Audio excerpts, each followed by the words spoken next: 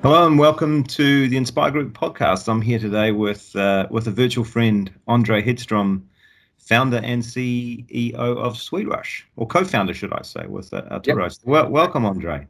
Thanks, Dan. Thanks. It's a pleasure to join the Inspire podcast. I think this is only my second podcast I've ever done, so I'm Oh, a newbie, well, I've but done I'm a few. here. I can't say I'm that good at it, and I kind of tend to wander and waffle. So Yeah. I think you know that already. Yeah. Hey, and how are things in California with you guys at the moment? Yeah, it's mixed bag like everywhere else. I think a lot of people are talking about the blessings that come with this, Mm, provided you get sick. But also, people struggling and stressed. And I live in a small town in Northern California up in the Redwoods. So it's, you know, small town drama. And, this shop wants to open up even though they're not ah, supposed to. These okay. guys don't want them to, Yeah. so that kind of stuff. But yeah, it's a mixed bag and hard times, obviously, for a lot of reasons.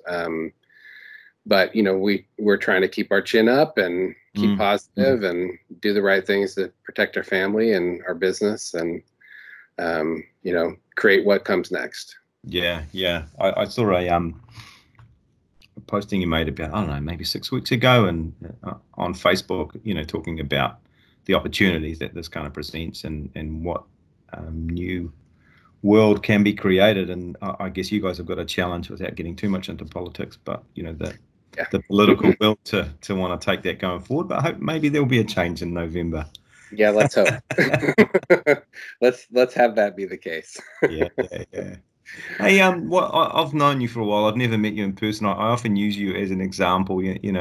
People say, "Oh, virtual meetings and virtual this and virtual that." And I said, "Oh, I know this guy Andre, and in the States, and he runs this company called Sweetrush. And I've never met him in person, but I feel like we kind of know each other, and we can." Yeah, I don't think we've ever had a beer together, but no, I have to I mean, change one that. day maybe we should, right? But I've never asked you. I don't think, as much as I can remember. What was your journey? I know you were in the armed services, but how did you find yourself in this kind of learning kind of gig? Through relationships, really.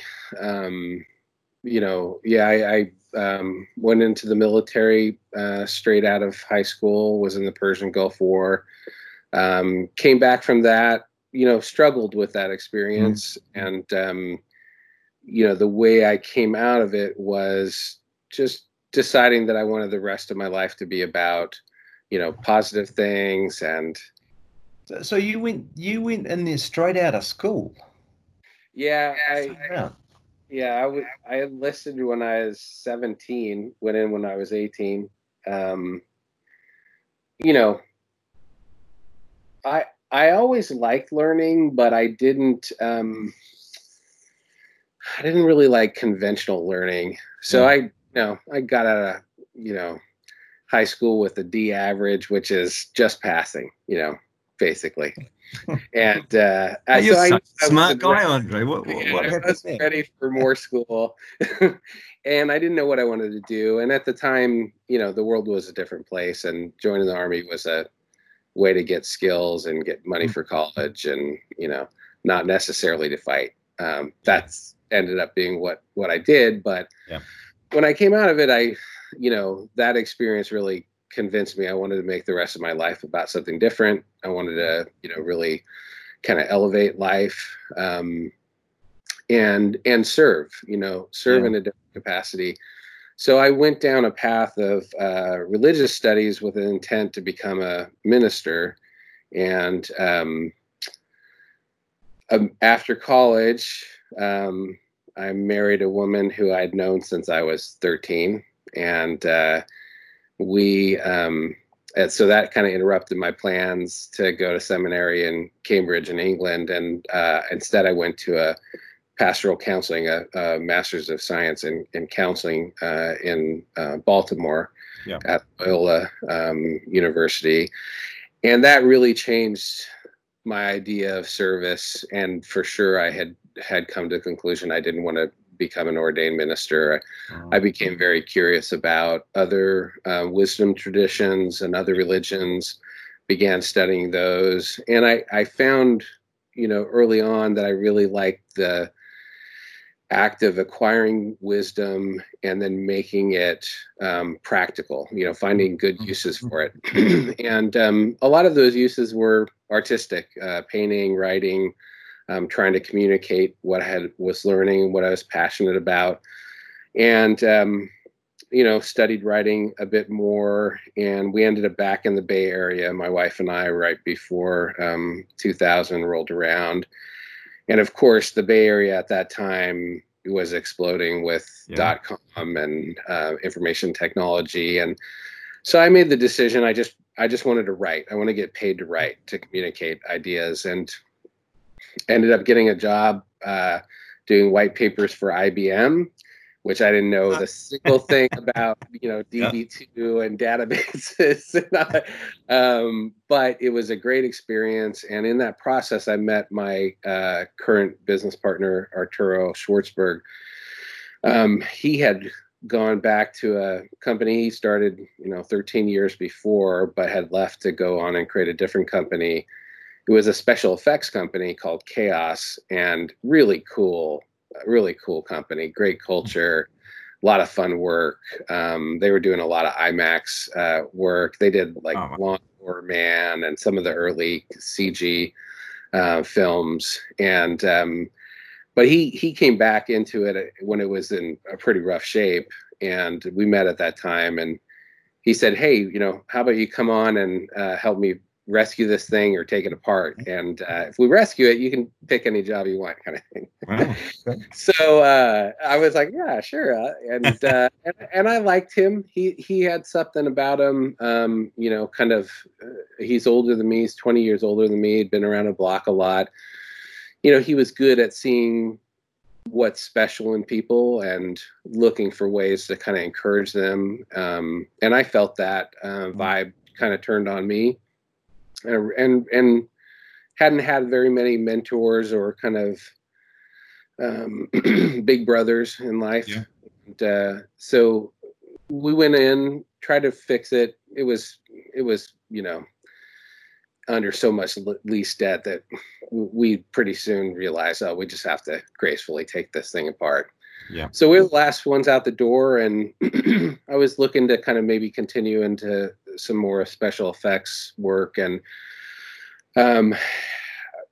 got a job offer. And I don't know, the week before I accepted or was going to start, I can't remember, he called me up and he said, "Does it feel like we're done yet?" And I was like, "Yeah, not really."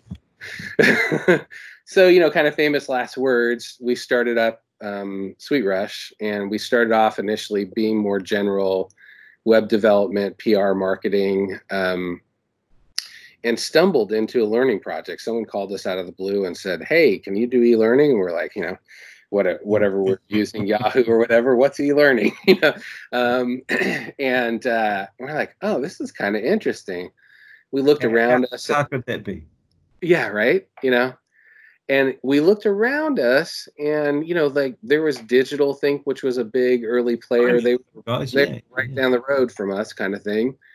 But we were getting started right when the .com crash happened. So it was kind of a surreal time to be in the Bay Area, starting a tech-based company. But a lot of free furniture and computers. And we stumbled on this e-learning gig, and we said, "Yeah, sure, we can do e-learning." We, it was in Flash at that time. Yeah. And, I did the project management and the creative direction and a lot of the graphic design, and worked with a couple other guys to program it and delivered it, fingers crossed. And they came back, they're like, "This is the best thing we've ever seen." What? This is interesting. They like, "Can you take some more?" So we went for it, and it didn't take us long to realize there were a lot of things about it that we liked. Like we really loved the people that we were interacting with. Like it's not as much anymore. I mean, not to say I don't love the people still, but at the time it was kind of like teachers gone corporate. Like yeah. the people were, so there was this, I don't know, there was this educator mindset, real service kind of mindset, which I loved. I really loved that. I loved working with that type of people. And also it was interesting because, it was a time where it was right after a time where all the initial information technology work was going into, virtual storefronts, like anyone who knew anything, and even those who did, e-commerce kind of thing, and it's just like, but now it was suddenly free to kind of like seep into other parts of human society, like learning, which I obviously have a shine for. So we realized, oh, this is going somewhere. This is going to grow, and there aren't a lot of players around. It's all Wild West. It's all pioneering, but it's also like the elevation or kind of distribution of a skill set that, in terms of educating, teaching, and learning design, that wasn't as isn't as celebrated as it should be in my mind. Correct. Yeah. Certainly our teachers aren't paid enough. Society leans on them pretty heavy. And to a certain degree, early L&D being leaned on, for some pretty meager offerings, not as much as what they could end up doing. Yeah. Largely, tactical. Help us avoid a sexual lawsuit, a sexual harassment lawsuit, or and cover stuff like that. But at a certain point, and I like to think we, played our small part in it. L&D started showing up as a strategic player, someone who could make significant changes, not just, help avoid losses. And that's when I think the work got really super exciting. Like suddenly to be an essential part of implementing, human-centered strategies, to help performance, to make better leaders, to, and so we got more and more interested in the higher end of e-learning or distance learning. And that has just steadily become more and more exciting as technology has caught up to all the good ideas, and different disciplines have integrated, multimedia design and different technology, design thinking, agile, like all these really exciting methodologies. Now there's budget, timeline, et cetera, to, do all that stuff in an exciting way. So it's a long way from that, initial Flash project. Yeah. I was talking to someone last night, and in the early days, people didn't even know what do you mean? Well, e-learning, what? And I used to kind of like say, for the price of your print budget, I can create something, right? And it can be distributed at the press of a button, and you can see who did what, at least, right? The old AICC days. Yeah. And I had to download some tools and build some stuff because we didn't have any clients, right? So I had to actually go, it'll kind of look like this. Yeah. Here's a multi-choice question, right? Right. Wow, okay. No, you click on it, you have a go. Yeah. So it was the Wild West, but it's funny though, because I know your approach and your ethos. I think that's a happy accident that I think we share the same ethos, and whenever any of our folks have connected with your folks, they're like, wow, kind of Sweetrush Inspire Group, like kind of our long lost brothers and sisters. Yeah, brother from another mother or something. I don't know, but coming out of process stuff, your processes and ours are kind of pretty similar too, right? And I don't know, is that did we both invent them in a vacuum, or we didn't, but we just kind of didn't realize, or it's fascinating. Yeah, maybe it's come from instructional systems design, and then we've kind of morphed it from there, maybe. Yeah, and I think also there's something about the common desire to push upward in terms of what you can do with it. It pulls you out of some of the, the traditional design development models like ADDIE, and starts trying to say, okay, well, it really would be good if these disciplines weren't happening in silos, throwing it over to the fence to the next guy. It'd be good if they were all together and like coming up with a really creative way to bring all those disciplines together. And I do feel like that's been a big part of the journey, has been discovering ways to bring people from different disciplines together, find their shared values, find a common craft that is reliant on one another, and help each other understand each other's language in an equitable way. Yeah, spot on. Yeah. Yeah, I think that's probably one of the biggest shifts that I've seen, not just at Inspire Group, but with our customers too. And, we're doing a piece of work at the moment, defining, the science of learning, but also what are some other multidisciplined or other disciplines that actually help us craft great learning, and, you mentioned uses, human-centered design or some media stuff, which is kind of fascinating. But yeah, I suppose on reflection, that's one of the changes that we've definitely seen. There's more people in the room in the early days from a different camp, right? Yeah. And then we go, is it comms or learning? I don't know. Whatever. It's something that's going to influence the way what someone believes or what they might end up doing. So, And I think also, like, as we've gotten better at adding, like, at a certain point, we realized, there's a, say, from the instructional design discipline, like, there's a whole science and methodology and art form there that spans, really thousands of years, huh? Yeah. The Socratic method of inquiry or something. So there's a lot of tools, there's a lot of baggage, there's a lot of convention, there's, it's everything you get in an older discipline. And earlier on, it was like, we felt kind of like, Arturo used to always joke, we're like the Church of Jesus Christ without Jesus Christ. Like we didn't have a lot of instructional design know-how, and so we relied on partners to kind of bring that craft to the table, and eventually understood it, and eventually onboarded it, and eventually built out a great team. And we have a great team. And as that team has matured and gotten involved in more and varied learning projects, they've started saying, really good if we got like someone who's super into story. Let's go see what it would take to bring someone who's focused their craft on story and narratology or something like that, and bring them in, teach them some of the kind of foundational pieces of instructional design, and see what happens. And voila, like, some really amazing things happen. It's not to say anything bad about the traditionally educated instructional designers or the ones who came out of instructional technology, where they had already brought those things together.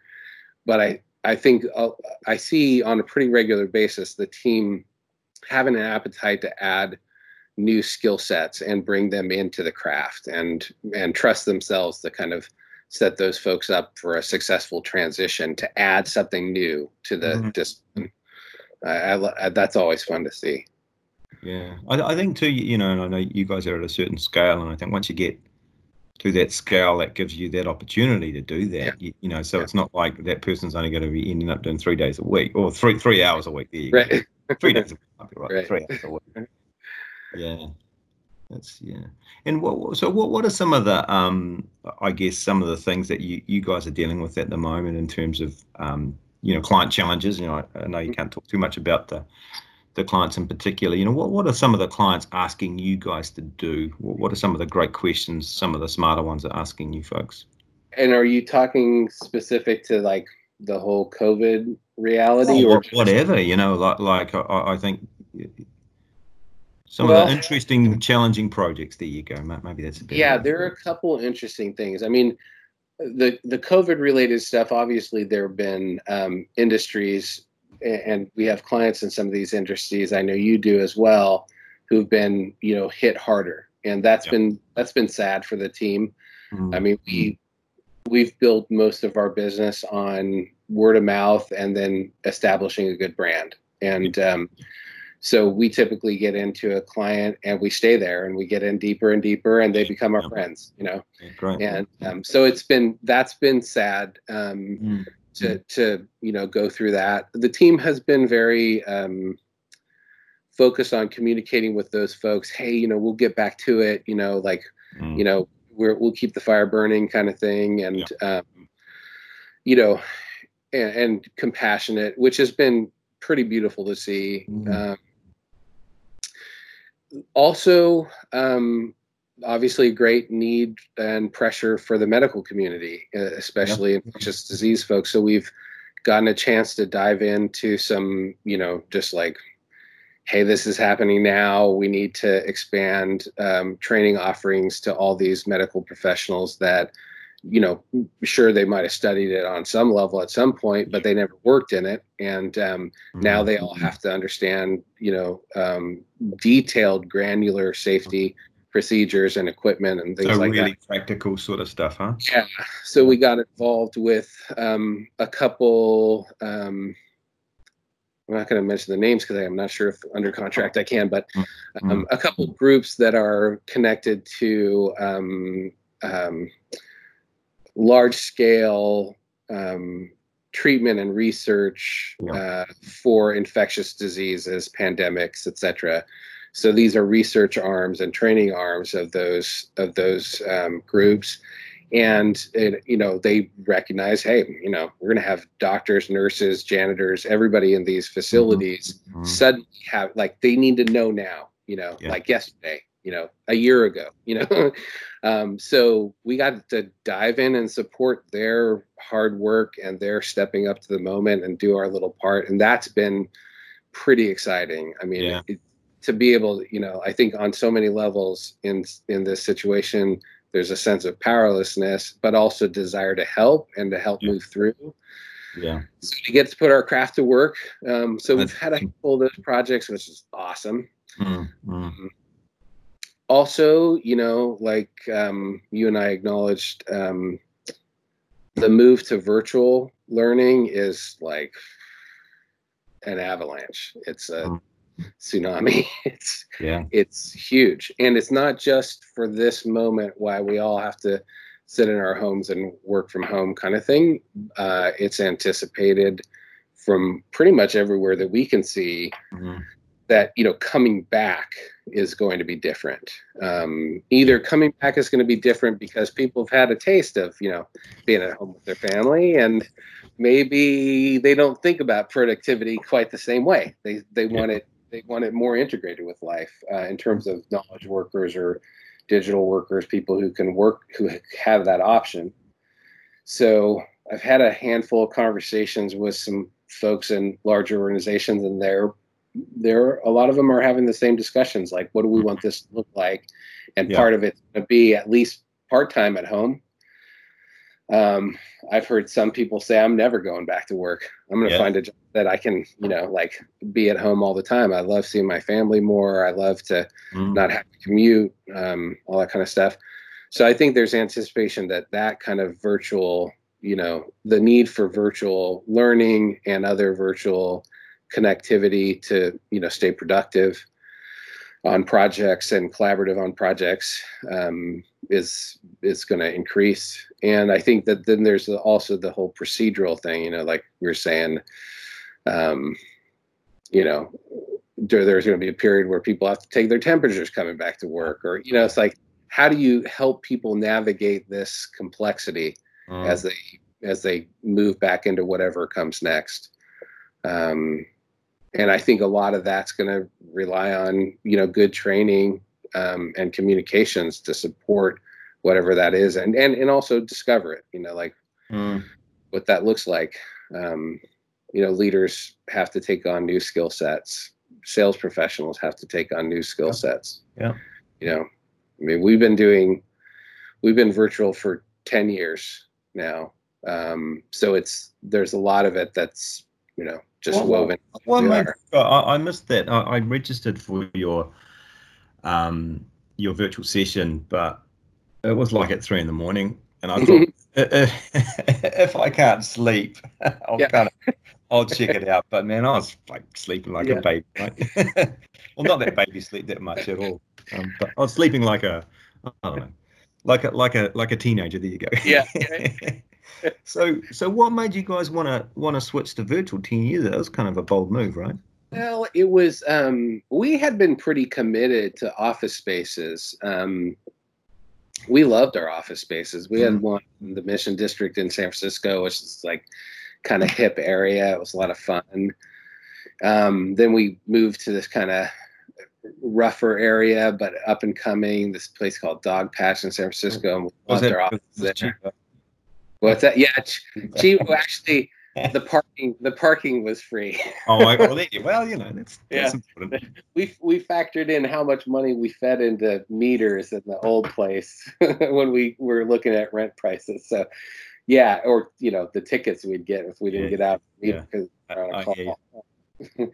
But yeah, and also it was a warehouse space, and we got to do it up as we wanted. It was cool. It was a lot of fun. The recession hit, and it definitely hit us hard. We had to lay off almost everybody, and the handful of us that were there were kind of like, this is kind of depressing. So we all kind of started working from home a little bit here and there, and eventually we're like, yeah, we need to reduce the cost, and most of us just wanted to work from home and just kind of mend our minds and hearts from that experience. Wow. And I took it as like, I had a 2-year-old at the time, and I was like, if I'm ever going to get out of San Francisco, this might be the moment. Yeah.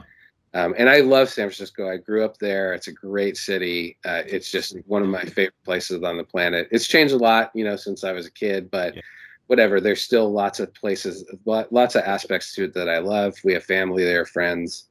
But I wanted to raise my kid somewhere closer to a little more wilderness. And so we found this little town up north. And as we started adding people back, we added them virtually. And then we realized, oh, this might be doable. And we especially liked the idea that we could get talent from anywhere. They didn't have to be in San Francisco, which is a super expensive area anyhow to live, and therefore salaries are higher. And it's not like we operate in a super high margin business, especially if you want to keep bettering the craft. You're always investing in it. So we had a small team in Costa Rica still, and we had a even smaller team in the U.S. that we rebuilt from, and we just kept adding virtually, and at a certain point, it just became who we were. Like we opened a office in Costa Rica, I think last year, specifically to support the work that we do in virtual reality and AR, because the equipment really, you need to be around it. And then we just took that chance to kind of like get a bigger space so that, anyone in the Costa Rica area could go in and, hang out and have parties and do work groups and meetings together.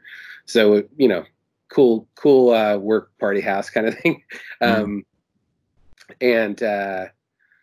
But other than that, stayed virtual, have people all over the world. And I love the multicultural aspect that it offers as well, because it just allows you to search for the right person anywhere. Yeah, that's cool. Yeah, because I was someone the other day, and I think virtual.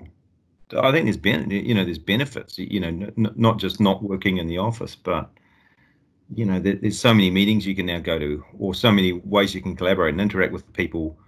And we used Microsoft Teams, and we set that up a while back in response to the earthquakes that we're having in Wellington. We thought, oh man, this is we're going to have to work from home because we're going to have a big earthquake and stuff, right? But something else happened, and then we all had to work from home. Right. But yeah, the way, and every meeting pretty much starts on the dot, right? Yeah. I don't know. I just think that there's some definite benefits from working this way. And we're going to go to a hybrid model, and many of our customers are too. Yeah. But being able to interface with tech, it's a bit like the old science fiction stuff. You used to, I don't know, in the 50s and 60s, they'd like have these video phones or something, right? Yeah. That's what we're doing now, right? It's like, well, that was easy. Yeah, and well, why not get the benefits of it instead of just like having it drive us harder? I mean, I do like. I mean, part of what I loved giving up was the commute. Like the commute. Was it a big commute for you? Was it like? It wasn't far, but the traffic in San Francisco had gotten such that I was looking at 45 minutes for, if there was no traffic, I'd be there in 10, 15 minutes. Like it just, yeah. Okay. Yeah. It got heavy, and then, spend time looking for parking, and, it was getting a little oppressive, especially like, I mean, anytime I think you're in a production environment, I mean, all work to a certain degree is stressful.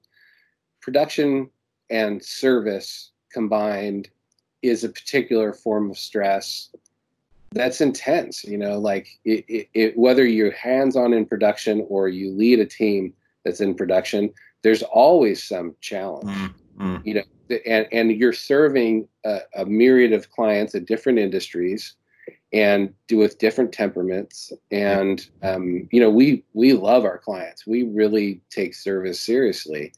And so, our team really steps up. And so that means stressful. Sometimes it means long hours. And it's like to compound that with, you got to do the commute, and you got to do the parking, and you got to run your errands, it feels easier just to, like my daughter, who's now 13. Yeah. I can pop out between meetings and see her, Yeah. She's like one of the lights of my life. I mean, yeah. I want to give that up in the middle of my day. Well, I was thinking too, I don't know, a couple of 100 years ago, everyone worked from home, right? Yep. And then the Industrial Revolution, and why don't we build these rows and rows of tenement houses, and then they can just wander down to the factory, and it's kind of like, so it's, I don't know what span of history you want to take, but it's a relative. That's the question, right? What benefits do we want to take? Yeah. Like what, I mean, I think this is an interesting moment because you get to ponder, like, what do I want to make next? Especially if you're in a place of leadership, where you are at the helm, or at least get to facilitate discussions about culture and workplace, work-life balance. Like it's a new opportunity to really just say, what's going to enrich my people's life so that when they're at work, whether it's at home or, here, like their families are taken care of. They have some sort of balance. They have a way to offset the stress. It's just a good moment to kind of rethink some of that, I think, and really listen to your people, and pay attention to what, I mean, I don't even think we've seen some of the solutions that we've been wanting for a long time, but now we're going to start to get to think about them and try some new things. Yeah. So this disruption, as tragic and sad as it is on a lot of levels, really gives us an opportunity. I was speaking with a friend of mine, and I know one of your questions was around the most impactful learning. Don't worry about it. I just thought I'd send you some bullet points. No, I know, but you got me. So I'd seem prepared, Yeah, but it was a good question. It was a good question. And I was like, well, what are the most important learning experiences of my life? And I realized that they either had to do with love or suffering. Yeah. And when I was talking to Erin, who heads up our SA team, she's like, there's something powerful when they're combined. When someone who loves or cares about you can be there while you're going through a difficult or challenging situation, whether it's work or personal, and attend you, like give you pieces of learning that will help you through that time. Like those things are transformative. and they, and they have a good retention. Yeah, you yeah, know. totally.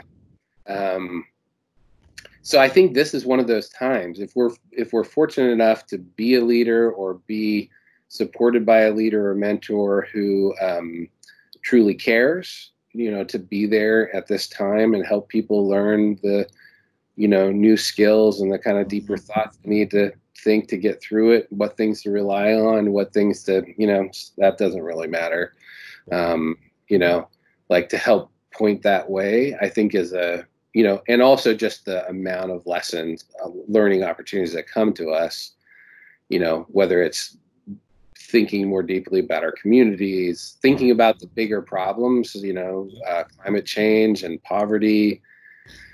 It's like, it's a moment, it's a shared human moment to kind of imagine something different and even get to work on some different things in different ways. So I don't want to say I would welcome a pandemic every year, because I certainly wouldn't. But I think it's an opportunity to make the best of it, and making the best of it means, we could get to rethink some things, including the field of learning. I think the field of learning is going to emerge from this in a different place, Yeah. Yeah, it is kind of like a, I don't know, everyone's got a. I try not to read. I actually try not to go into LinkedIn too much either, to be honest. It kind of does my head in a little bit. Right. And also, articles about experts predicting their future. They didn't predict this one. It's like, yeah, okay. Just like, when the GFC, the various recessions we both lived through, no one saw it coming. How about that? But they've all got some cool ideas of what's going to happen next. But yeah, it does feel like a reset in a way, because people have had to, and they didn't have a choice. Well, they kind of did have a choice and they didn't. And New Zealand's a little different. I think most of us, almost without exception, 99.109% probably went willingly. Yep, okay, we hear that. Let's hunker down, and and that's the way we're going to get out of this. Yeah, which was fascinating. But yeah, I think it is a reset, and people will probably readjust what their priorities might be. Do I need to buy that thing?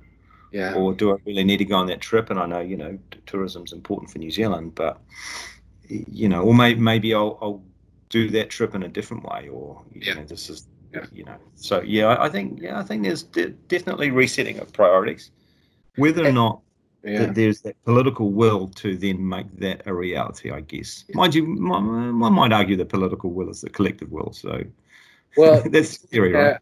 I'm a fan of Jeremy Rifkin's work, the sociologist, economist guy. One of the things that he said in connection to his latest work, which is, it's not utopian, but it's basically like, here's what the next level could look like.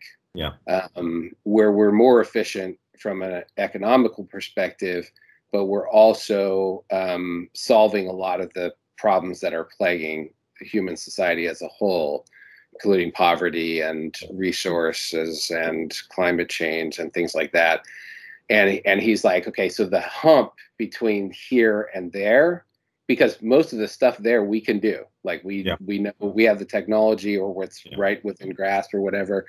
But the shift, he initially puts positions as will, but then he says really what it is the shift in human consciousness. Yeah.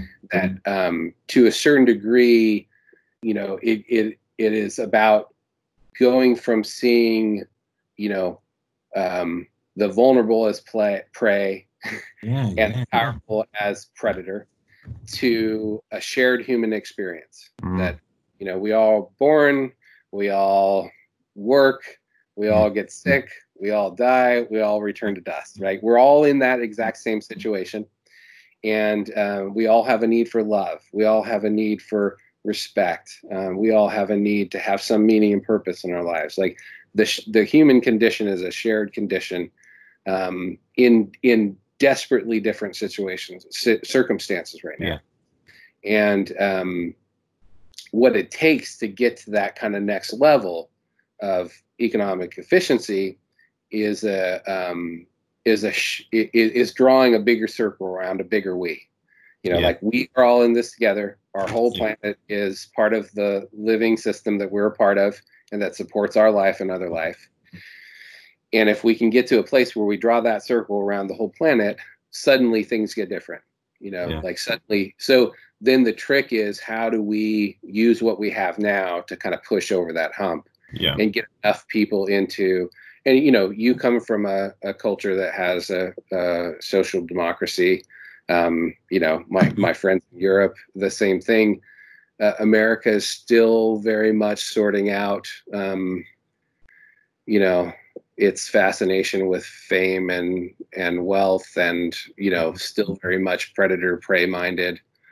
Still sorting out a lot of its bias towards white men, being that they want in power. So I think some of us have bigger hurdles than others from our corners of the globe, but it is a shared hurdle to get over. I do think that learning and development has a big role to play. And so we've intentionally tried to point our skill set at supporting organizations or causes, whether for profit or nonprofit, that have a kind of a human-centered or life-centered mindset, and at least some awareness about their impact on the world around them, and wanting to become better stewards of that. So business has the power, and so working with business to kind of like elevate that awareness, I think, is important work at this time for our kids and for our grandkids' worlds. And I think, in the idea of shifting the dial, and, with our customers we work with, and, I was mentioning earlier before we hit record, the government clients that we work with, ultimately they want better outcomes for people, right? Ultimately, right. They want to make New Zealand a better place. Happier and healthier. Yeah. Yeah. And, I know it's New Zealand centric because that's, taxpayers and all that. But I find that work for our folks really engaging too, right?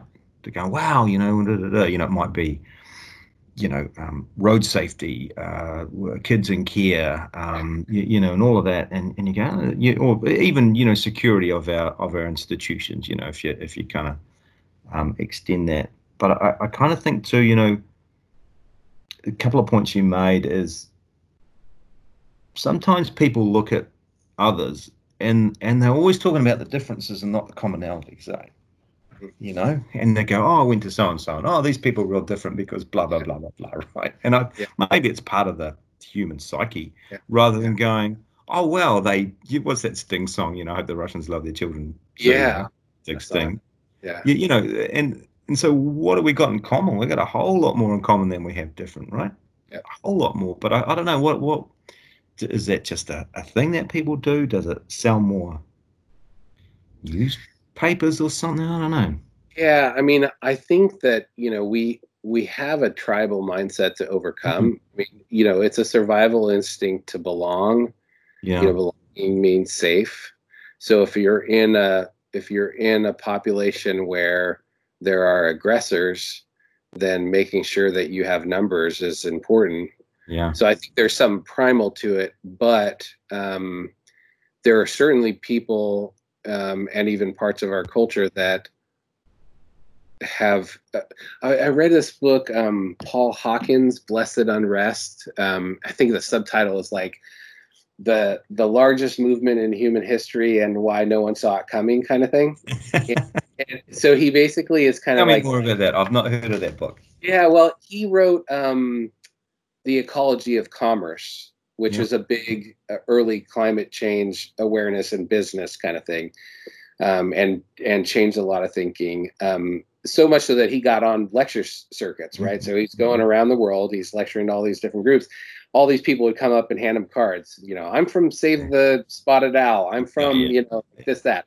And he'd stick them, pop them in his bag, and when he'd go home, he'd dump them into a file bin. And and at some point he went into his closet and he realized like 5 bins of these cards. Oh.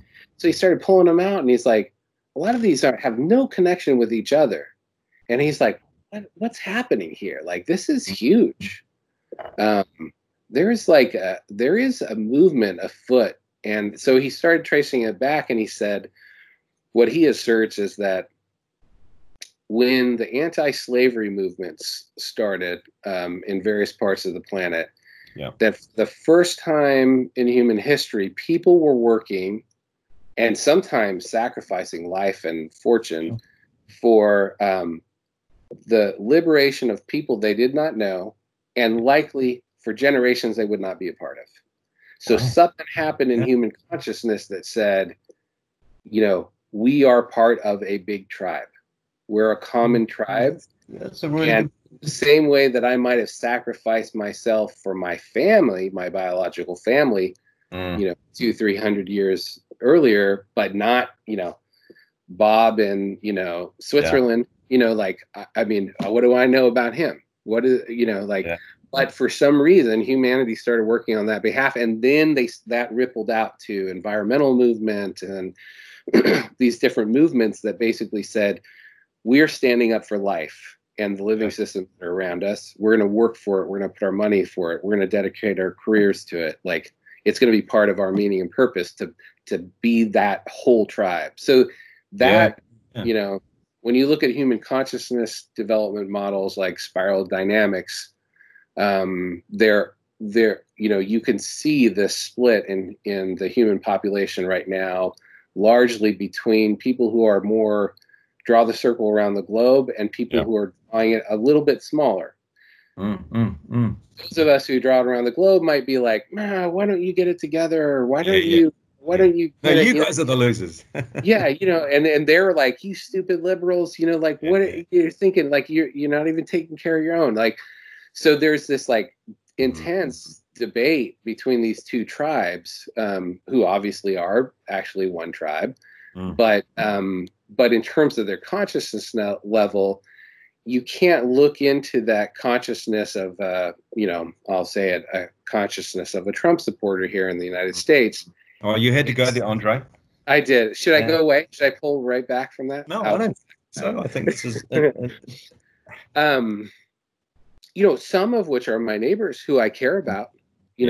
I even have family members. And it's like on one hand, I can get all judgy and condescend. On the other hand, I know these people to be moral people. So there's something going on for them in that in the consciousness level that they're operating at, or the importance of their tribe, however small that might be, even if it's just down to them and their family, right? For people to be, have drawn that circle, however big, they're now responsible to attend that community. And so a lot of people right now, and I think rightly so, have been left behind by globalization, have been left behind by people who, maybe have a vision for, equity and reduction of poverty and all these things. But the transition and getting there to be a true global society is pretty brutal on a lot of people. And it's natural for people to protect their own life and limb and their own people.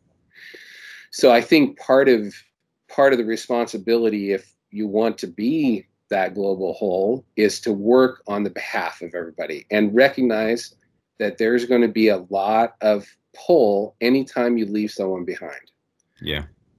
Another reason why I like learning and development, because education helps lift people out of poverty. That's proven. Opportunity helps people get out of poverty. And once you get people out of poverty and they start having the luxury of, having time and energy to commit to making the world a better place, for sure. You add brawn and brain to that struggle. Every person that you lift out of that. And, these are all easy things for me to say, sitting in my Victorian home in Ferndale and safe and sound and not in poverty. So I have to maintain the awareness and consciousness that I have to go to work on behalf of my fellow people. That has to be part of my agenda, if I want my kid growing up in a better world. No, I think there's I always got that from you, a sense of calling, I suppose. When I found out you were in the armed forces, I thought, oh, you must have been a medic. That's right. I medically thought that. You must have been a medic, right? No. Medic. But I think there is a a real calling or some. I mean, it's kind of a cool way to make a dollar, right? Mm-hmm. Actually, you want to get paid, and we're both commercial entities, and it's important. Keep the lights on and keep paying our people and all the rest of it. But I mean, we're all working on business models, right? We're putting all kinds of creative energy into how do we, make money. Why not put the additional twist in there? Like, how can I build a viable business that has a good shot at some longevity, that provide for the people that work for it, and has some genuine service of good, right? There's clearly a lot of need for good. Totally. Yeah. One thing that surprised me is, with our customers, they still want to talk about diversity and inclusion. Mm-hmm. And I thought, well, that's going to go, that won't be as important as it was pre-COVID. So they still want to talk about engagement with their people. And I thought, well, and diversity and inclusion was one of the ones that gave me heart. And I thought, wow, okay, so they therefore must be serious about this.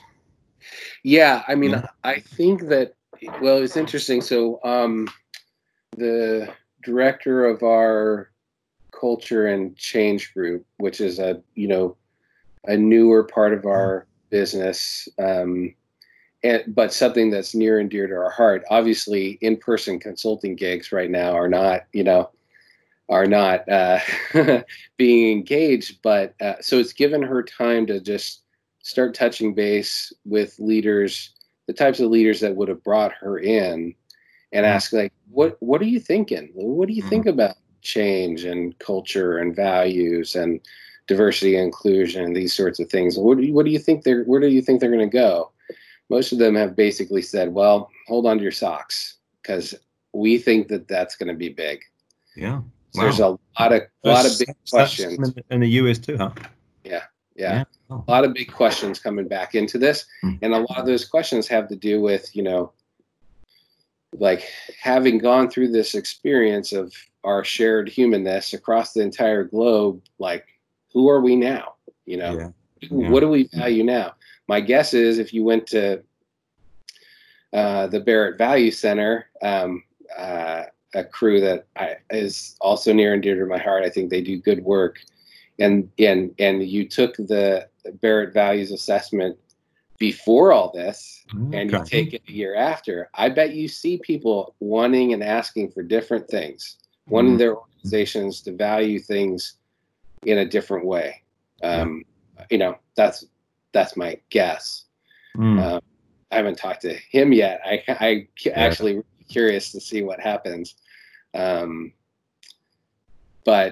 yeah, I mean, I think that work. I just talked to a diversity and inclusion person not too long ago, someone who has an interesting spin on it. It's not just kind of the typical. My sense is it shifts out of being all about compliance and into authentic understanding that having a diverse and inclusive culture makes the team better. Makes them more powerful. Yeah, and I suppose I suppose from what we're seeing, it's not a compliance driven. Well, no, it's not a compliance driven thing. That might have been what initiated it. Yeah. What got attention, maybe years ago or whatever. Yeah, it's more. How can we shift the dial on this stuff, guys? Because we're going to be a better organization because of it. Yeah. More effective. Not just more inclusive, and we're all going to feel good about each other, but we're going to be more effective as well. Well, and your people are big world travelers. It's like, how much do you learn when you go to another culture? You learn so much. Like, you appreciate what you have in a different way. You challenge a lot of your assumptions. You get to see how other people look at things from a different angle or a different set of cultural assumptions. So if it's welcoming for everybody to come to the table, then you get all that. The more you people off of that table, then you just get homogeny and the same problems all the time, Yeah. and the same solutions that Yeah. do or don't work. And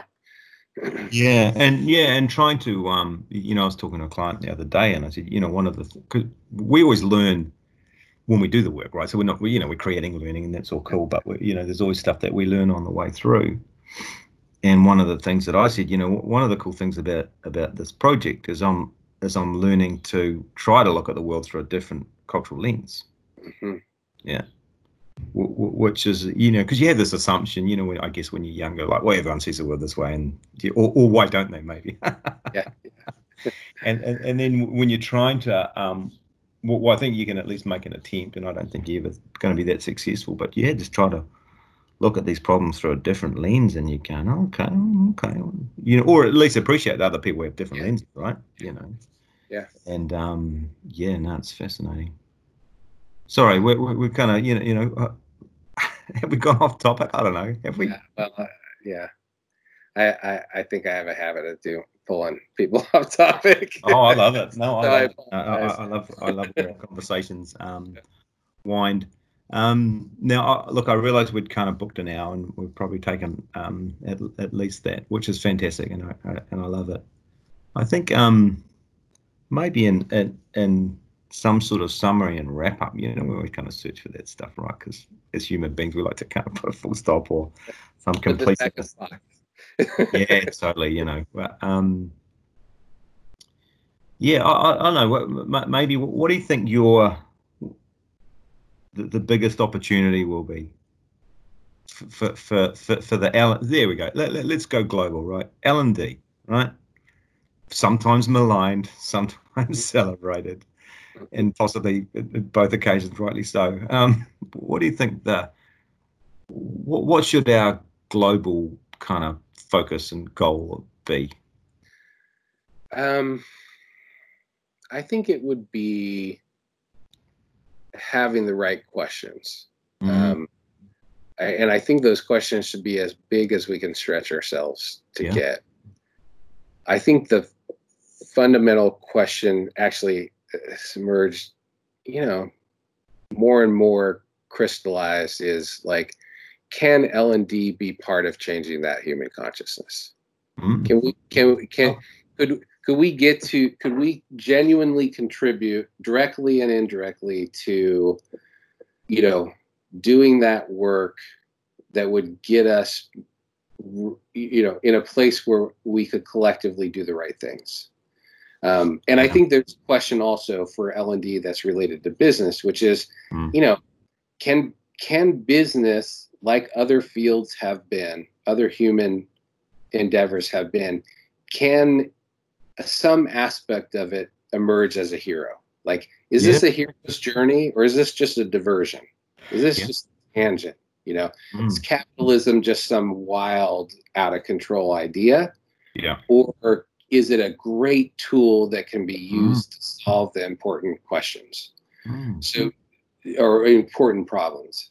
So I think those big questions are really those are at the doorstep of our industry. They're at the doorstep of our economic systems. And I think most businesses are beginning to ask, or beginning to understand the shape of the challenge, of transitioning from a value system that's focused on capital to a value system that's focused on life and living systems. Yeah. And enriching those and making those plentiful and abundant, and having a vision, and doing the work to make that transition. So, I mean, to me, it's about having those right questions. And all of us might have a different version or piece of that. But asking those questions, like, how can I apply my craft, which happens to be L&D and associated crafts, to the meaningful problems? Yeah. So, we can experience being, heroes, not just consumers, I love it. That's really got me thinking, actually. I mean, that's a great thing about living with good questions, is that it gets you thinking. You're not spending as much time being stressed out about silly stuff, and you're like, you have a good mystery to solve. It's it's a great mystery. Hey, well, thank you so much, Andrei, for your time. My It's pleasure. always enlightening talking to you. Yes. Whenever we do that.